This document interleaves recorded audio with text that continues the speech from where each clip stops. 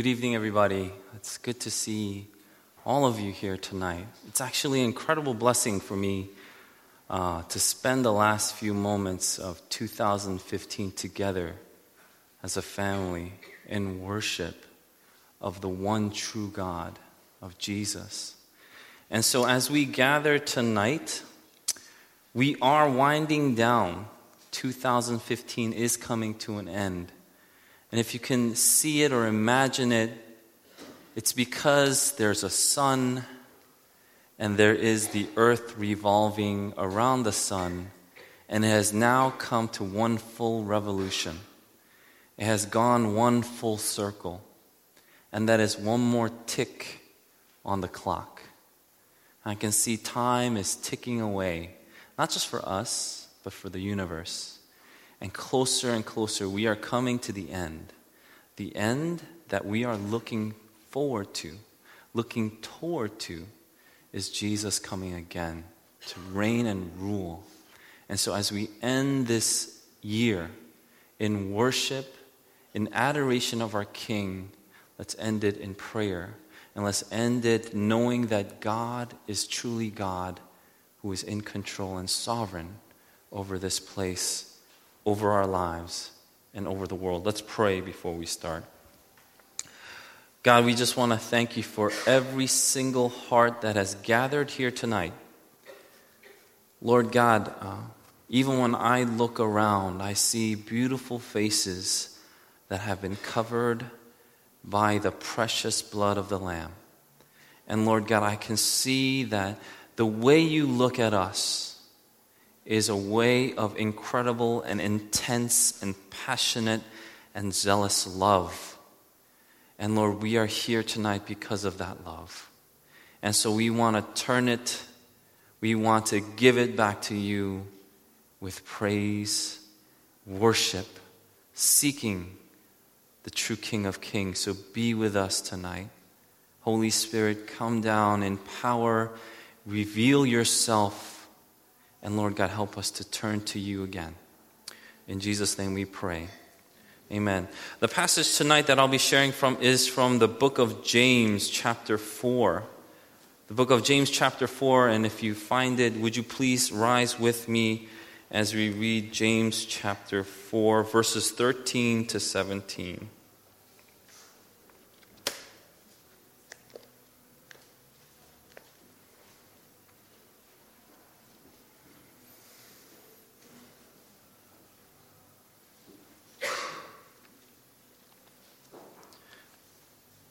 James chapter 4, verses 13 to 17, and it reads like this. Now listen, you who say, today or tomorrow we will go to this city, this or that city, spend a year there, carry on business, and make money. Why, you do not even know what will happen tomorrow. What is your life? You are a mist that appears for a little while and then vanishes. Instead, you ought to say, if it is the Lord's will, we will live and do this or that. As it is, you boast in your arrogant schemes. All such boasting is evil. If anyone then knows the good they ought to do and does not do it, it is a sin for them. This is the word of the Lord. You may be seated. James grabs his audience in the beginning of the passage by saying, now listen. It literally means come, give me your attention. Now listen, because a lot of us, we say today or tomorrow, I have these plans. In 2016, I will do these things. I will accomplish this. This is my goal. And James is admonishing those people to be careful. He is saying, if you say, I will do this, I will do that, I will go here, I will go there, I will go everywhere, then you are Dr. Seuss. But if you say these things, then he is saying you're like a rich person who feels like they are in total control of their lives. But he is saying you are mistaken if you honestly think you have total control over your life. then you're mistaken. Because what are you? And he reminds his readers that we are a mist that appears for a little while and then vanishes. What is a mist? I think number one, a mist is fragile. A mist is fragile.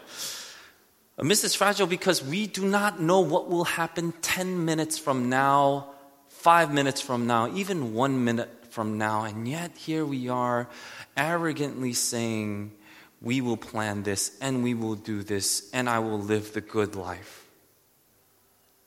We don't know what's going to happen 10 minutes from now, or even a minute, or even a second.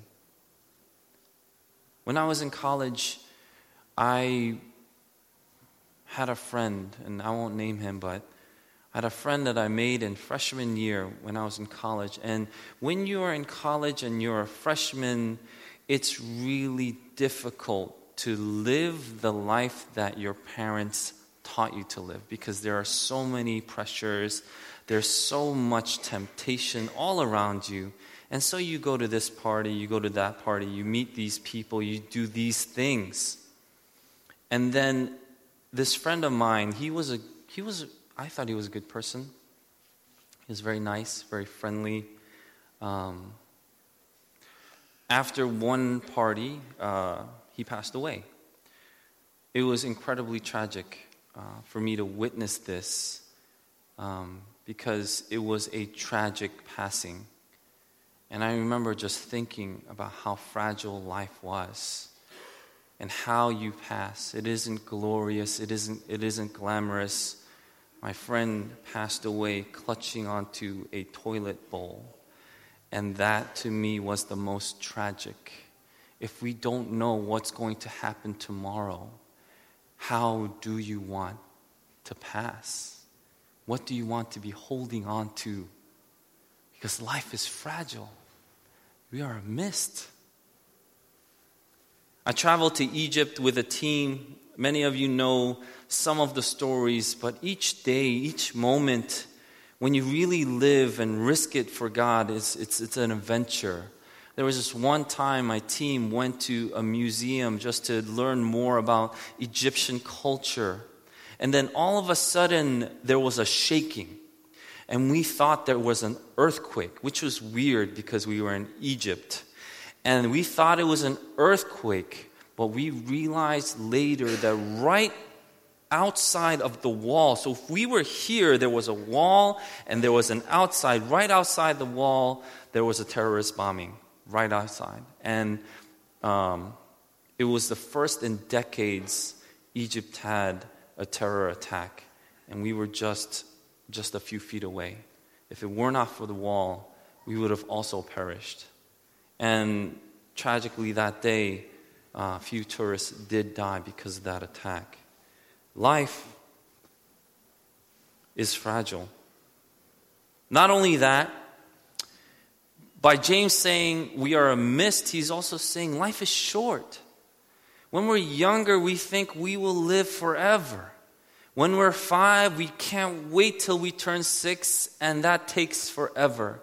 When we're 17, we can't wait till we turn 18, and that feels like forever. When you're 39, you wish 40 wouldn't come, but that comes in a second. I've heard this kind of metaphor.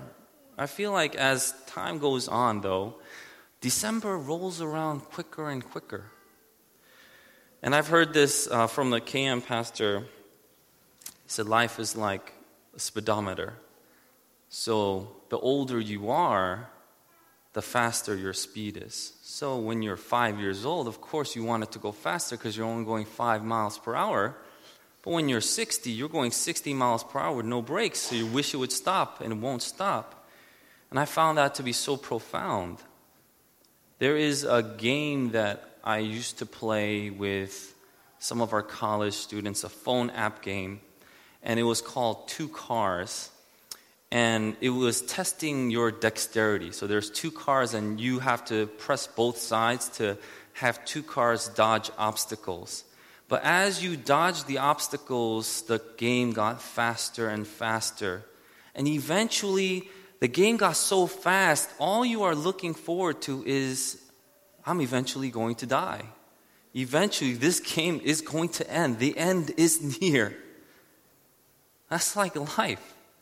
A better analogy if you're younger, because, I don't know, you can't relate to the speedometer. I have a really good one that I particularly enjoy. Life is like toilet paper. Because the closer you get to the end, the faster the roll goes. So in the beginning, it's slow, it's turning slow. But as you get toward the end, that roll is spinning fast. And you only get a little bit. It's like, where's more? And then you wish you could replace it. But unfortunately, we only get 1 TP per life. Is this depressing? I guess it depends on our perspective. There is a story told of King Solomon. He once called all his wise men together and presented them with a challenge. He said, "Find me a cure for depression." And they meditated a long time and then gave him the following advice. They said, "Your Majesty, make yourself a ring engraved with the words, 'This too shall pass.'" Engrave a ring with the words, "This too shall pass." So he made the ring and wore it constantly. Every time he felt sad or depressed, he looked at the inscription and it was told that it lifted his spirits. This too shall pass. Indeed it shall, whether positive or negative. We realize nothing in life lasts forever, even if it is sometimes it feels like it does. We are certain because we know that life itself does not last forever. But there is something certain that all of humanity is faced with, and that is death. The end of things are certain. The sun is middle-aged. The universe has an end. If you like astronomy or science, it's fascinating, isn't it? If you look at every single major galaxy, almost every single major galaxy, what's right in the middle? A black hole. A supermassive black hole is in almost every single major galaxy. The end is coming for every single thing in the universe. So what lasts? Does your work last? Does your accomplishments last? Do materials last? There was a bumper sticker that I saw while I was driving, and the bumper sticker read, "The one who has the most toys in the end wins." This is a very popular bumper sticker. I'm sure some of you have seen it. The one who has the most toys in the end wins. But the question is, wins what? What do you win? So what lasts? What is James admonishing his readers to look toward? What lasts? A better question is, who lasts? Who is eternal? And he says, if it is the Lord's will, we will live and do this or do that. When we have a New Year's resolution, and I love the wisdom behind the New Year's resolution, it's good. But when we look at it, what are we pointing ourselves toward? Are we pointing ourselves toward things that will come to an end? Or are we pointing to the eternal? Who lasts? Who is eternal? And then the question is, what's the will of God then? Pastor Eugene, what's the will of God? How can I possibly know what the will of God is? Isn't that so arbitrary? How can I find out? It's in the Bible. Honestly, it is. How much have we studied this book in 2015? How much have you poured over it, knowing that this is God's love letter to each and every single one of you? Take one book and study it. One book. If you study the book of Mark, you just go up to chapter 3 in the book of Mark, and Jesus says, that's the will of God. What's the will of God? And Jesus already points out, this is the will of God. Jesus was doing miracles. People were following him in droves. People were getting healed, fed, and people were amazed. But people were talking about Jesus. And they were going to his mom and his brothers and his family saying, Jesus, that son of yours, that brother of yours is crazy. You better fetch him and bring him to the hospital. Bring him to the crazy house because he's causing a lot of trouble. And so he is in this house ministering, preaching, doing all these miraculous things. And outside, someone comes and grabs the attention of Jesus and says, your mother and brothers are looking for you. Mind you, this is because they thought he was causing trouble. They thought he was crazy. And then Jesus looks at them when they said, your mother and brothers are looking for you. Jesus looks at them and says, who are my mother, brothers, and sisters? Who are they? And he goes, you are my mother, brothers, and sisters. Anyone who does the will of God are my mother, brothers, and sisters. You want to know how to do the will of God? Even in this short, very concise passage, it's laid out. Number one, stay with Jesus. Don't lose sight of him in 2016. If you didn't see it in 2015, 2016, grab a hold of him. And read the book. He's in there. He's alive in every single chapter, every single verse, every single book he comes alive. Who are my mother and my brothers and my sisters? Here they are. It means we must gather. Whenever we are here to worship God, Jesus says, I will be there. I will be there among you. And when we gather, Jesus is here with us. Jesus is here with us now. And as we worship him, don't you see, he is calling us his mother, brothers, and sisters. Jesus, the Son of God, is calling us this to us. Number two, listen. Listen to what he has to say. When he gathers, he speaks. So you have to open your heart. What is Jesus saying even now to your heart? Is it open to him? Or are you just here for the formalities and then go home? But is your heart open? Number three, obey. Those who love me will obey me. That's what Jesus said. Number one, gather. Number two, listen. Number three, obey. What do you believe is around the corner in 2016? Do you believe God has a great plan for you? How have you sought him? How have you sought his face? How have you said, God, I want to see your face. What is your will for me in my life? And if not, shouldn't that be your resolution? 2016, I believe, will be an incredible year.